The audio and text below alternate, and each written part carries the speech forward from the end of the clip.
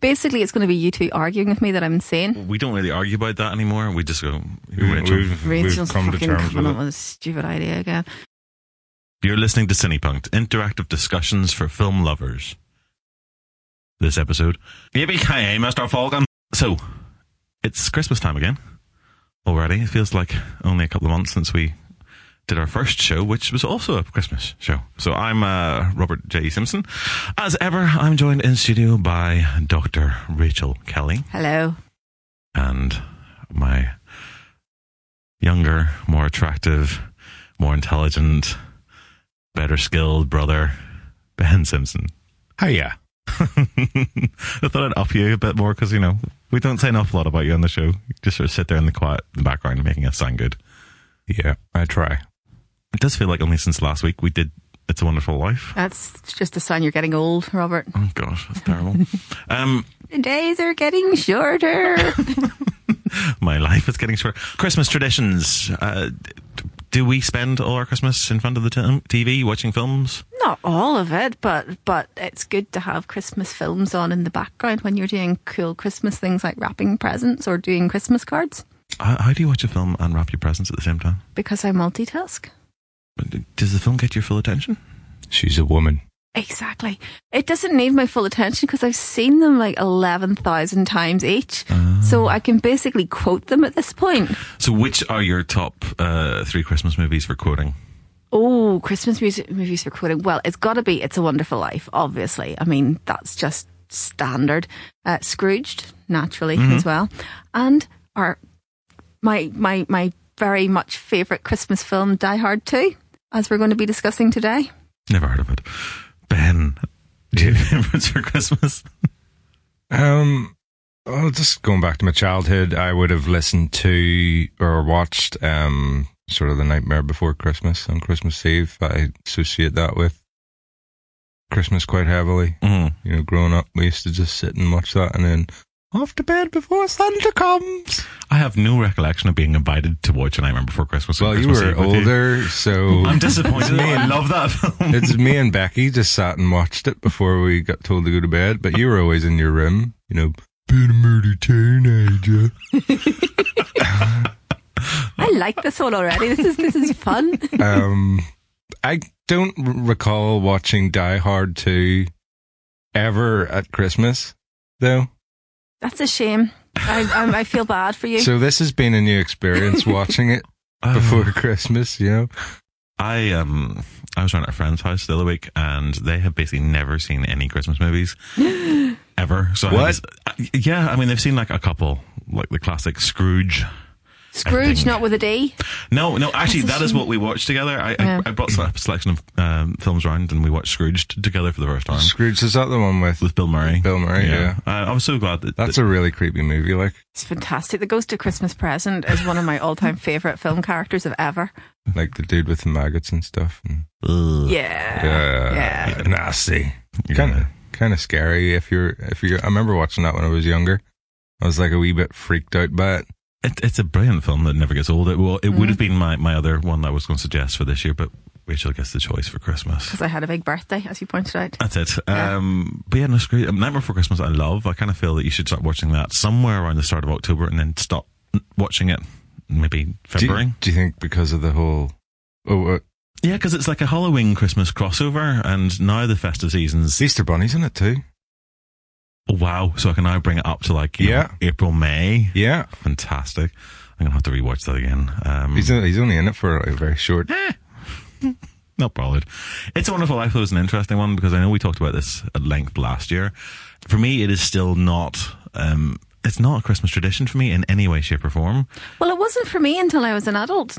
Because doesn't have the same kind of following in the UK still as it would have in the sort of evangelical following in the US. Now, if you've looked at our local cinema listings for every single cinema in Northern Ireland right now, it seems, and all the little film clubs are all screening It's a Wonderful Life over the next... I agree, but it wasn't. It's not something that has traditionally been a massive part. I mean, Mary Poppins is the UK Christmas film, isn't it? From my childhood, anyway. Willy Wonka. Really? Willy Wonka. I don't recall watching either of those. Chitty Chitty Bang Bang, maybe? I remember, on Christmas Day, there's normally like a load of oldie movies. Well, when yeah. I was a kid, it was Bond movies on Christmas. Oh yeah. There was always a James Bond movie on Christmas Day, and Yeah. that made me very happy. And then at one point, Star Wars. Because I remember as a kid actually recording Star Wars off the TV Piracy. with a cassette recorder. So just recording the soundtrack with a cassette recorder up by the speakers of the TV. Really? Yeah, I have it on two little week 60-minute tapes. Still have the tapes. Are you sure you want to admit to piracy on a podcast?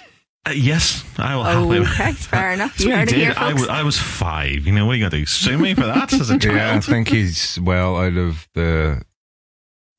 The statute of limitations. Yeah. Fair enough. Okay. But Die Hard has never been a film that I have thought of as a Christmas film. And that's because you're wrong, you see. Okay, go on. Yeah, right. Oh, here we go. As per our standard format, I'm going to make some wildly outrageous claims here, and you guys are going to spend the rest of the time just telling me why I'm wrong, but I'm going to cling to them with the zeal of a fanatic. Die Hard is, as all right-thinking people know, one of the best Christmas films of all time, regardless of what Bruce Willis may or may not have recently said on his comedy roast. The screenwriter calls it a Christmas movie. It's clearly, I mean, what could be more Christmassy than a lone maverick New York cop defeating terrorists to bring his family back together? I mean, that's the true spirit of Christmas, isn't it? Now, Die Hard 1 is the film that everybody tends to argue about as to whether or not it's a Christmas film. And I think that's fine, and I think we can all safely agree that yes, it is in fact a Christmas film. But why is nobody talking about Die Hard 2? Objectively, it's the superior film. I mean, Die Hard 1's great and all, and don't get me wrong, I love Die Hard 1. It has some Alan Rickman in it, fantastic stuff. What it doesn't have is terrorists readjusting the level of the earth to make a plane crash into the tarmac. I mean, that's so properly horrific. I saw that in an impressionable age, and it really stuck with me. I mean, that's properly terrifying. That taps into like this really fundamental fear that humans have of flight. What happens if we mistake where the ground is and drive ourselves into it like a dart into a dartboard? No, what could be more Christmassy than that, Robert? I put it to you, Ben. Put it to me, asks Ben. Nicely deflected. Well... Holy moly. That was some rant. Wasn't it? Yeah, I'm not even getting started yet. You can tell she's been practicing. I love this film. And I think, you know, by the way, Empire magazine readers a couple of years ago voted Die Hard the best Christmas film of all time. I mean, that's over and above the likes of It's a Wonderful Life, Scrooged, the more traditional ones. But, you know, people are going to argue this. You know, it's not a Christmas film. It was released in the summer. It only happens to mention Christmas. It mentions Christmas all the way through, by the way.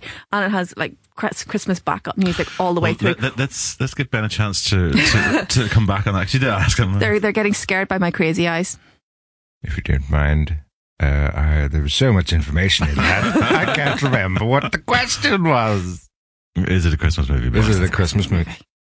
It could be considered a Christmas movie because of, well, in my opinion, the time it's set in, the snow, the Christmas decorations everywhere. But is it a Christmas movie? Well, what makes a Christmas movie? What makes a Christmas movie a Christmas movie? And that's the thing. And if you look at these lists of the all-time best Christmas movies ever, there's very few of them that are actually specifically about Christmas. I mean, many of them are set around Christmas. I mean, Home Alone features there all the time. What could be Christmassier than child endangerment and neglect?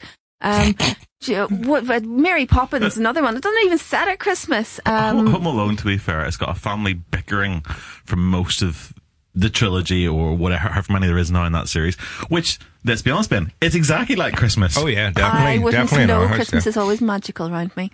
Met your sister, I can't believe that for a second. I'm going to make sure she listens to this one. She's going to kill you. I will concede that, I mean, Die Hard and Die Hard 2 are very definitely Christmas films in the sense that they are clearly set at Christmas. At Christmas, yes. I think people forget about Die Hard because most of it's set inside that tower block. So you don't see the outside. Well, Die Hard 2 feels more like a Christmas film in the way that maybe The Spy Who Loved Me feels like a Christmas film because there's loads of snow. Yeah, there's loads. And it's also set on Christmas Eve. It's set on Christmas Eve. Explicitly set on Christmas Eve. With Holly's flying home for Christmas. What? It is. It's not Christmas Eve. When is it? It's the week before Christmas. Ooh.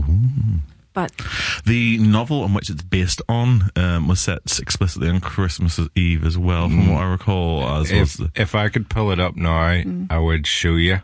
I think, ladies and gentlemen, I'm glad that this is only audio and not video. do you know what? I know what you're talking about, Ben, as well, because it does talk about Christmas week in the movie rather than specifically Christmas Eve. But the movies, all the blurb around the movie talks about it being Christmas Eve. I think you're absolutely right. The film itself doesn't specifically set it on Christmas Eve. I think there's a moment with one of the air traffic controllers where he talks about it being Christmas Eve, I'm pretty sure, or it's the dumb cop that does it. Carmine talks about Christmas week. Christmas week. I think the reason that this isn't a Christmas movie Heresy. is that it was released in the middle of summer.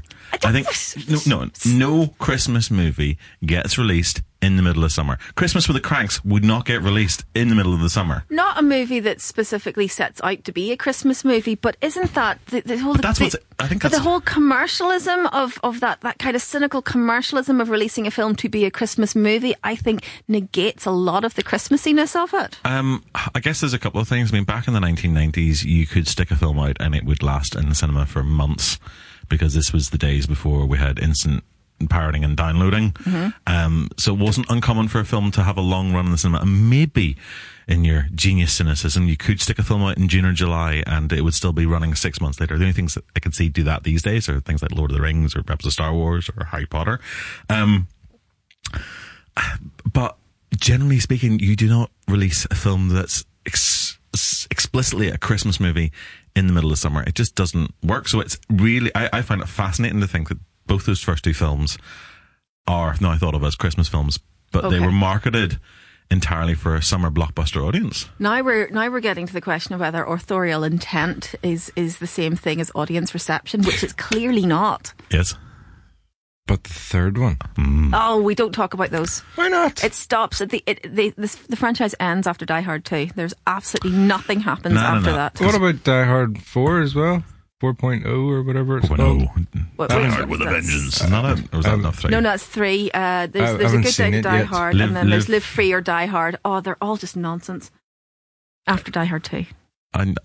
I thought 3 was actually 3 good. it was borderline. Yeah, there were bits of 3. Obviously, Samuel L. Jackson raises this, and Jeremy Irons, but you know, they're kind of rehashing Die Hard 1, only not as good. And I think the real brilliance for me of the first two is the claustrophobia of the settings. Once you take that out and let it happen anywhere at all that you want it to, it just starts looking like an ordinary blockbuster. I think the problem is John McClane cannot realistically keep on finding his family in peril in small condensed spaces randomly. And he's very much turned from being sort of Mr. Joe Everyman, who's like, oh my god, I need to save my family, to I'm ripped and full of muscle and adrenaline and super pumped and I'm going to go and do the action hero thing. Which is a massive misunderstanding of the character.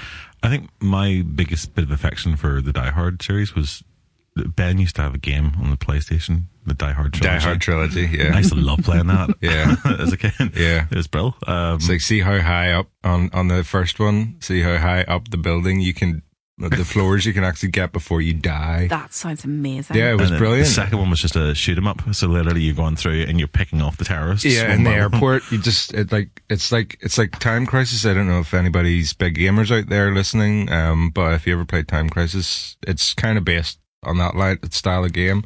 So it's like you're constantly moving. You don't have any control over like where the character goes, but you can move the camera around like where you're shooting and you just shoot back out. It's brilliant. It's almost like you're on a travelator the whole way through and just people coming at you constantly. And then they didn't really do a good job on the third one because it was just driving a taxi around, you know. So you see though. But like in game wise it wasn't that good, but I loved it. I mean, I played that a lot and I'm not a big gamer. But I'm a terrible I would genuinely like to play that. I think it's up there in one of these boxes. Right, let's wrap this up and play some games, guys. We're just going to switch to Twitch now for that. It's what's your Twitch handle, Ben? It's Blademan03. Okay, so Blademan03. You'll find us on there now playing Die Hard. Outstanding. So I mean, okay, let's tease out this whole releasing a Christmas film in the middle of summer. Like, does that not seem bizarre? Well, if they had intended it to be a Christmas film, then yeah, that would be a ridiculous idea. And clearly they didn't intend for it to be a Christmas film. So it's not a Christmas film? No, it's just what I said there before. I was, we got onto a different conversation. The question is, whether authorial intent is the same thing as audience reception, and it's not. You can have all these intentions of having just, your straightforward blockbuster Christmas or summer blockbuster film. The audience receives it as a Christmas film. So therefore, audience reception is a much more powerful meaning maker than authorial intent, clearly. But could theoretically every movie be a Christmas movie? Yeah. Depending on traditions and what you like to do. Yeah, absolutely. You could make, I mean, I think you've only got a real kind of massive argument for it when a lot of people decide that something's a Christmas movie. Otherwise, it's just your Christmas movie. Yeah, I think probably it comes down to I think those things like scheduling. So when something happens to be screened one Christmas and everybody happens to watch it, Mary Poppins. Now that's the thing I think that we've lost a little bit of now because TV doesn't work in the way that it used to. Yeah. But when we were all younger, you tended to sit down and you're flicking through the radio time the good old days that are coming on for the first time, and that thing where it says on that premiere, you're like, ooh, that was so exciting. Like, what am I going to? I'm going to plan my Christmas day around what film's going to be on when, and that's what you would do. And some years that was something that just became very magical. I mean, this is one of the things I think I talked about this on Neil Sedgwick's Films and Faith podcast a while ago when we were talking about horror films.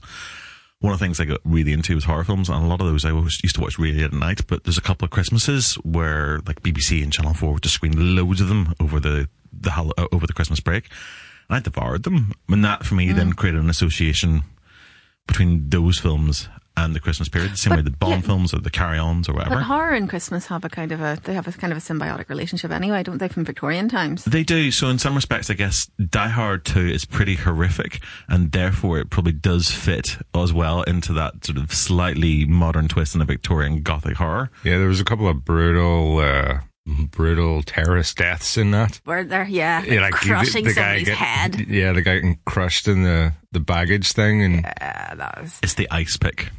It's the icicle. The icicle. The icicle. Yeah. And then your man getting sucked into the jet of the plane, which I'm pretty sure standard. Everybody would does have that. Broke the engine. Like that's the whole opening episode of Lost. Even Firefly does getting sucked into the engine of the flying thing, but. Yeah, it's there's an awful lot of stuff like that. Robert Patrick briefly pops up in this as a kind of villain. I'm like, ooh, he's got line. No, he's not. Bye. Yeah. Oh, 1990. That film was 1990. That was released. 28 years. Yeah, old. Which makes Die Hard 30 years old this year. So 1990. Ben was 2. I was 2. So holy moly! God, you guys are so horribly young. I hate you. I was 9 when this came out, so I wouldn't have seen it in 1990. It would have been a few years after that. Well, it was in 18, so yes, it would have been some years after that. Yeah. Otherwise, again, you're admitting to breaking the law on a podcast. With parental consent, you can do different things. Not in the cinema. Oh, it wouldn't have been in the cinema. I wouldn't have seen it in the cinema. Wouldn't be allowed in. Definitely would have been breaking the law. I mean, I did look at it again recently, with a view to watching it with my niece who's 12. And my thought was, this is probably fine. I mean, 1990s. Certificates have changed. Our morals have changed. Certificates have changed. It was probably completely fine. And then your guy got his head crushed, and I went, yeah, no. This isn't 18 for a reason. I was like, yeah, people were so much more prudish about the F word back in those days. It's probably just because he says fuck a lot. Really isn't. No, there's a lot of really gruesome deaths in it. I actually... Speaking about the swearing, it feels really clumsy for me a lot. Yeah, I know. That classic line, I mean, you can't listen to it without a little snigger these days because he delivers it with such ham. Yippee-ki-yay, motherfucker. And it's just like, tee, but it's fantastic, and you're still air punching because it's like iconic, but you're still a bit like, oh, I remember this sounding better. Yeah, whenever I watched it again there, I was like, that line's pretty dated now, hasn't it? It hasn't held up. Dated or cheesy? I mean, it's been so parodied. I I don't know who ever thought that was a good idea in the first place? Yeah. Where did that come from? I thought it's no different. I mean, catchphrase is one of those things that, you tend to find with your characters. And it's probably something that came up in the first one, and then once that stuck.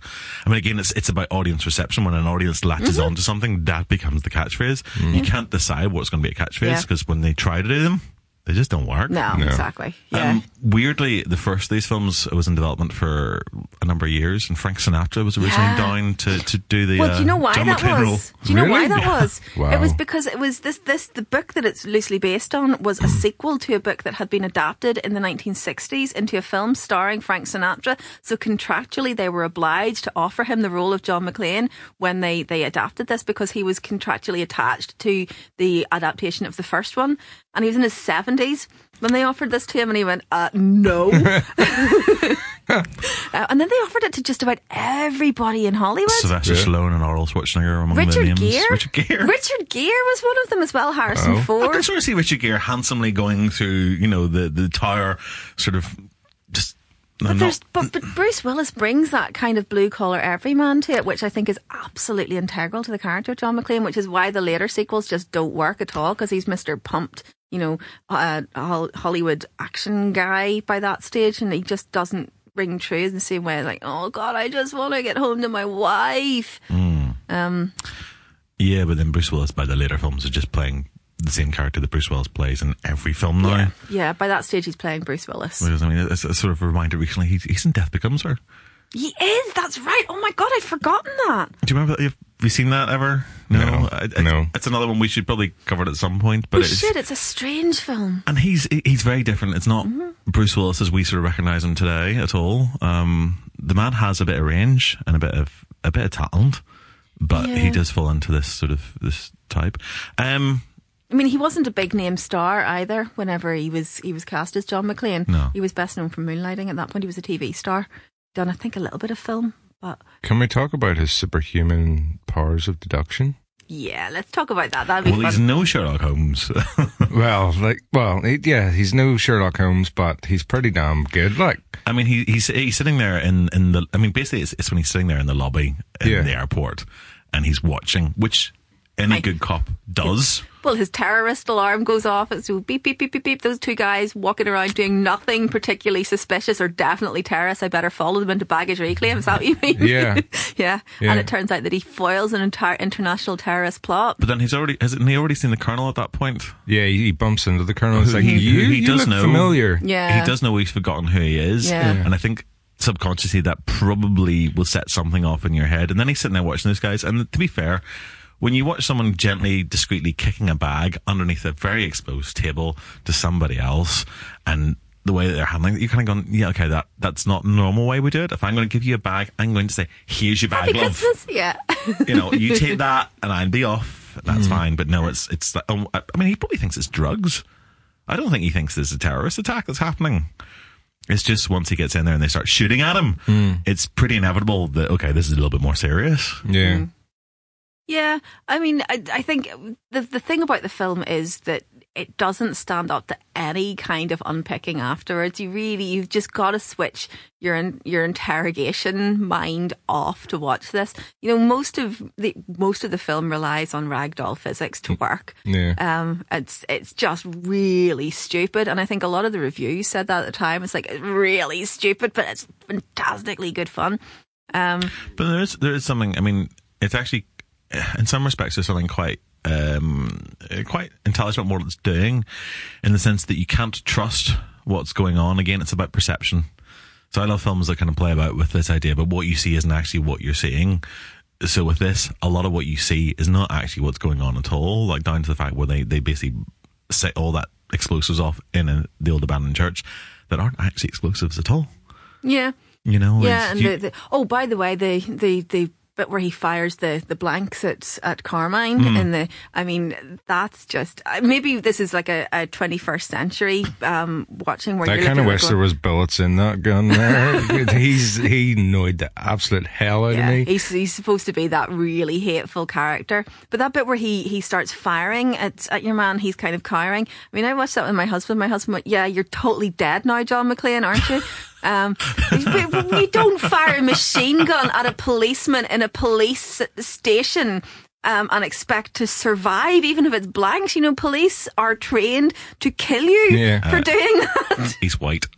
Well, yeah, that was my comment as well. So, yeah, you know, that there are certain different rules, which is there's an unpleasant reality that we find ourselves in. Yeah, but if that was Samuel L. Jackson firing that gun, Samuel L. Jackson would be on the floor riddled with bullets. Yeah, I know. This is the unpleasant reality that we find ourselves in, where we are forced to conclude that. But though, it's a movie.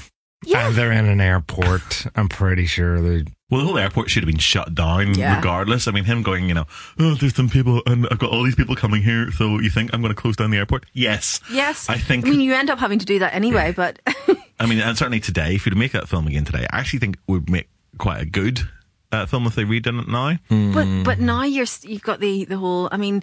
Mobile phones have ruined a lot of dramatic tension. The fact that you have absolutely no means of communicating. Yeah, we got jammers you can use. I mean, there's plenty of times you go through an airport and you can't get a cell reception because they've got whatever it is they've got there that stops your cell from actually working.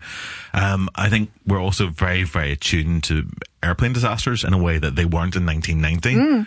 Like, that just has a resonance when when Colm Meaney's flying that plane into the ground. Yeah. You know. Well, also, I mean, watching it with a small child who did not, I hasten to add, get past the bit where the gruesome stuff started. We went, oh yeah, that's why it's an 18 and turned it off. But, you know, this 12-year-old watching going, what, why are they carrying parcels through security? I'm like, oh, my sweet summer child. Yeah. Do you remember the days when you were just like walk through security and they're like, what's in the present? Oh, Christmas present. Oh, cool. On you go. Like, totally taken on trust. Now you can't walk through with a bottle of water. And John McClane's smoking in the airport. She's going, why is he smoking in an airport? And what's a fax machine? To be fair, we do still have fax machines. Yeah, but she would never have seen one. It's like email, but with paper. Yeah, well, that was literally her next question. So, is it 2 computers? Like, oh, no, it wasn't 2 computers. We didn't have the internet in 1990. What? How did you live? I'm pretty sure there was some kind of form of it. 1993 was the whole sort of internet kicked off. Yeah, well, I mean, was that not like internet? ARPANET existed before that, but sort of in terms of a public internet that like you and I can use. Yeah, it's much later. I mean, certainly it was. I don't remember really getting online until 96, 97. 97, I got my first email address, and that was because the university demanded that I had one. That's my dial tone. That sounds familiar. God, do you remember that when it took half an hour just to log on? I know. And you couldn't use the telephone because everyone else was online? Yeah. Oh, but then, like, at the start of Die Hard, she's like, yeah, honey, it's the 90s. Remember? Microwave ovens, earphones. And he's like, whoa. To be fair, too much technology, my God. It's still quite fancy because you're, generally speaking, you're not allowed to use a phone on an airplane. I still don't really understand. I mean, that must have been mobile phone technology. I don't really understand. I think is it satellite phones which are slightly different in the way that they work. And you can use your phone on some airlines from what I remember. You can't, because I remember hearing that it's actually nothing to do with jamming the airplanes. It's because the mobile phone providers, you're going in and out of cells and they couldn't charge you properly. So it's because of that. It's nothing to do with interfering with airplanes, which is a really good way of making you not do it, because I don't want my plane to crash. They tell me that you can't do this or the plane's going to crash.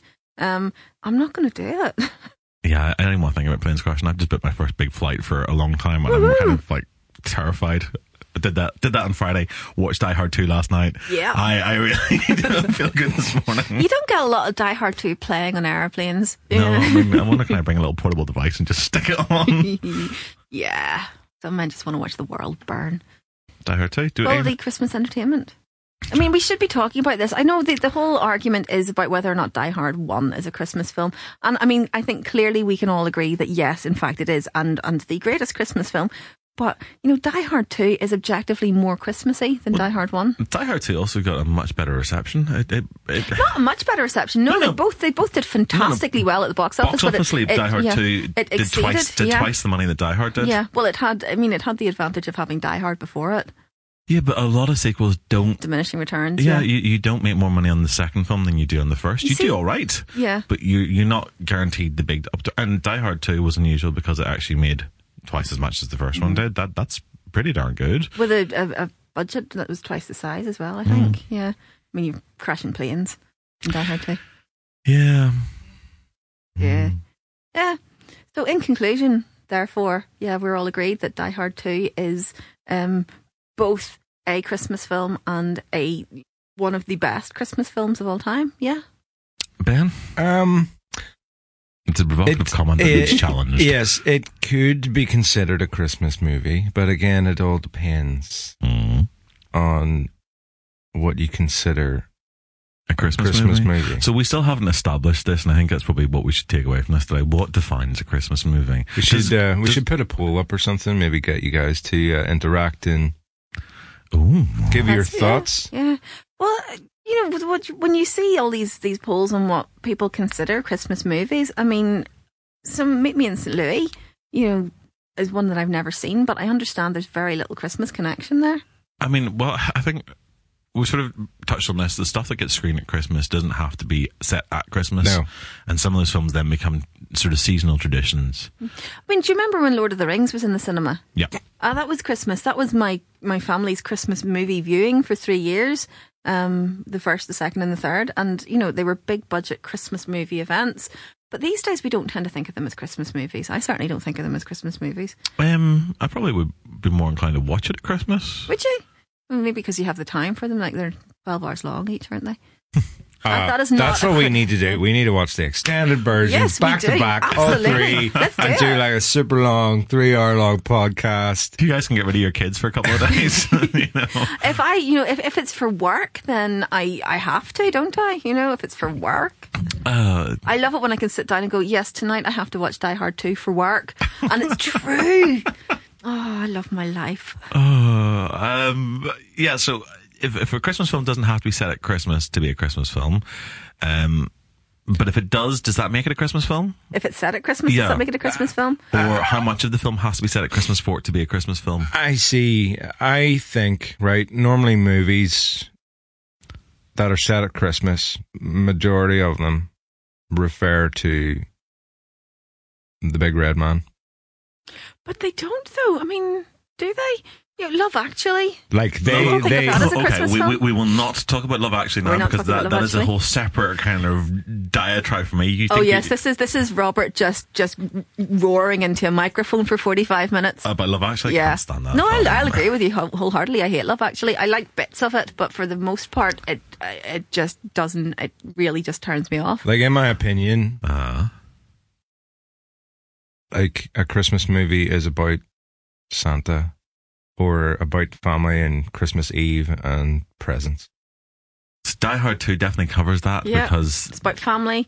Santa doesn't get an actual mention, I don't believe, but it is about family, and presents are front and centre at the start. Oh, there's definitely a Trojan horse in there. It's the gift that keeps on giving. It's the gift that stops you from giving ever again. Yippee-ki-yay. But if it's set at Christmas, I mean, if you have like a couple of months, is that enough for it to be qualified as a Christmas movie? Or do you have to have like loads of the film at Christmas? I think loads of the film has to be done at Christmas. Okay. Interesting. So, I mean, no, I would agree with that to a large extent because, for instance, the Rock Opera Tommy is partly set at Christmas, and there's a key plot point there, but it's like a tiny bit of a much bigger film, and I would never ever qualify that as a Christmas movie. Yeah.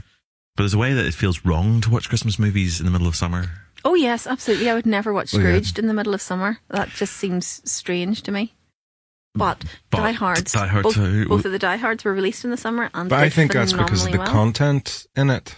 Because it's a terrorist plot that, you know. But it sort of just means, I mean, I always feel a little bit guilty when I listen to a Christmas record. Yeah. And so if I take my iPod on shuffle and I suddenly get, Here Comes Santa Claus playing on it, and it's July, I'm probably going to skip through as much as I love that song. Whereas I spend the entire month of December listening to Christmas playlists.